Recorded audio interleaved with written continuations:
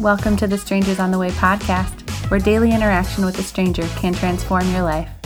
We hope today's episode inspires you to meet your own strangers on the way. Welcome to day 33 of our 40 days of Strangers on the Way. I'm so excited to introduce you to one of my favorite Englishmen that I met in America. His name is Paul.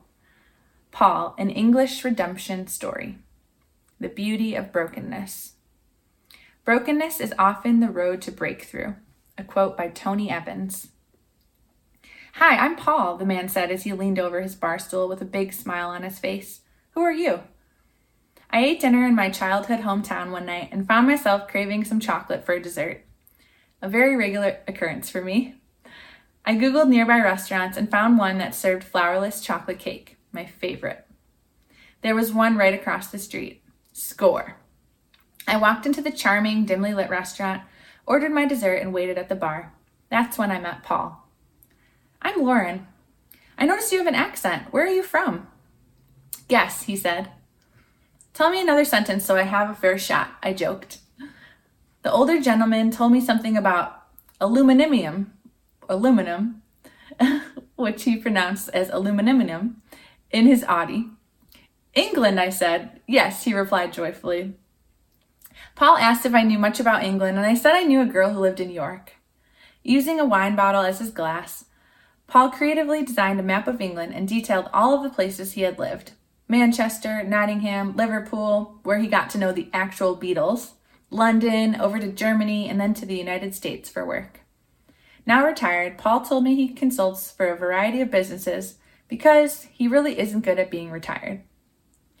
Paul asked what I did, and I shared with him that I work for a church in the area. He said, "How delightful. I met Jesus later in my life when I was 56. That's when I began a real relationship with him. My wife and I used to be a part of a church, but the pastor made some poor decisions, so he ended up leaving. But the beautiful thing about grace, is that it's full of more grace. He worked elsewhere for a while, but now he's back as a full-time pastor." "I love how God redeems," I told him. "Oh, yes. It's the neatest thing," Paul remarked. A few years later, I was having some inner struggles with actions I was making. I was really struggling. I didn't know what to do. My old pastor walked me through that time, and he said something to me I'll never forget. "What did he say?" I asked. Suddenly, in the middle of the restaurant, on his high-top wooden chair, tears streamed down Paul's face. "I'm sorry," he said. "I get emotional."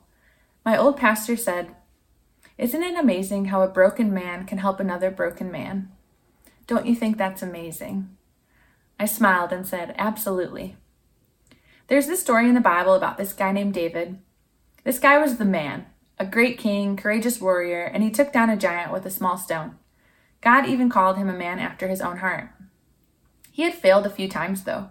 Murder, adultery, he wasn't the best father. Despite all he did wrong, when he messed up, instead of running away from God, David ultimately turned his face back to him. David owned his mistakes and truly experienced mercy, redemption, and freedom. That night, as I waited for my flourless chocolate cake, Paul taught me that God uses our brokenness and our weakness as well as our strength. Some of the most painful things we experience turn into the most beautiful stories as we help people through similar things. And God doesn't require us to have it all together in order to be on his team. Even when we're still bleeding and broken, he gives us the opportunity to be a part of the healing in another person's life. And I found as that happens, as we step into the other person's brokenness, our brokenness finds purpose and we actually start to heal too. Let's wonder, are you bleeding and broken today? It's okay. God is right there with you, holding the pieces. Are you bleeding and broken today?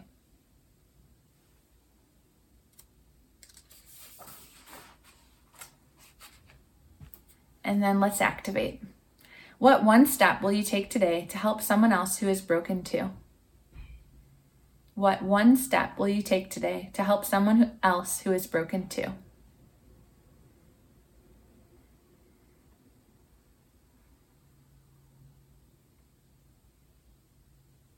And then let's yield.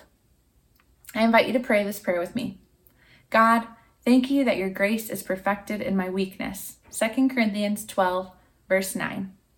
I receive your grace for today and for every situation in my life and in the lives of those I care about. Thank you that you are drawn to humanity's brokenness and that in you, Jesus, I am strong. Thank you for being my refuge and strength. Amen.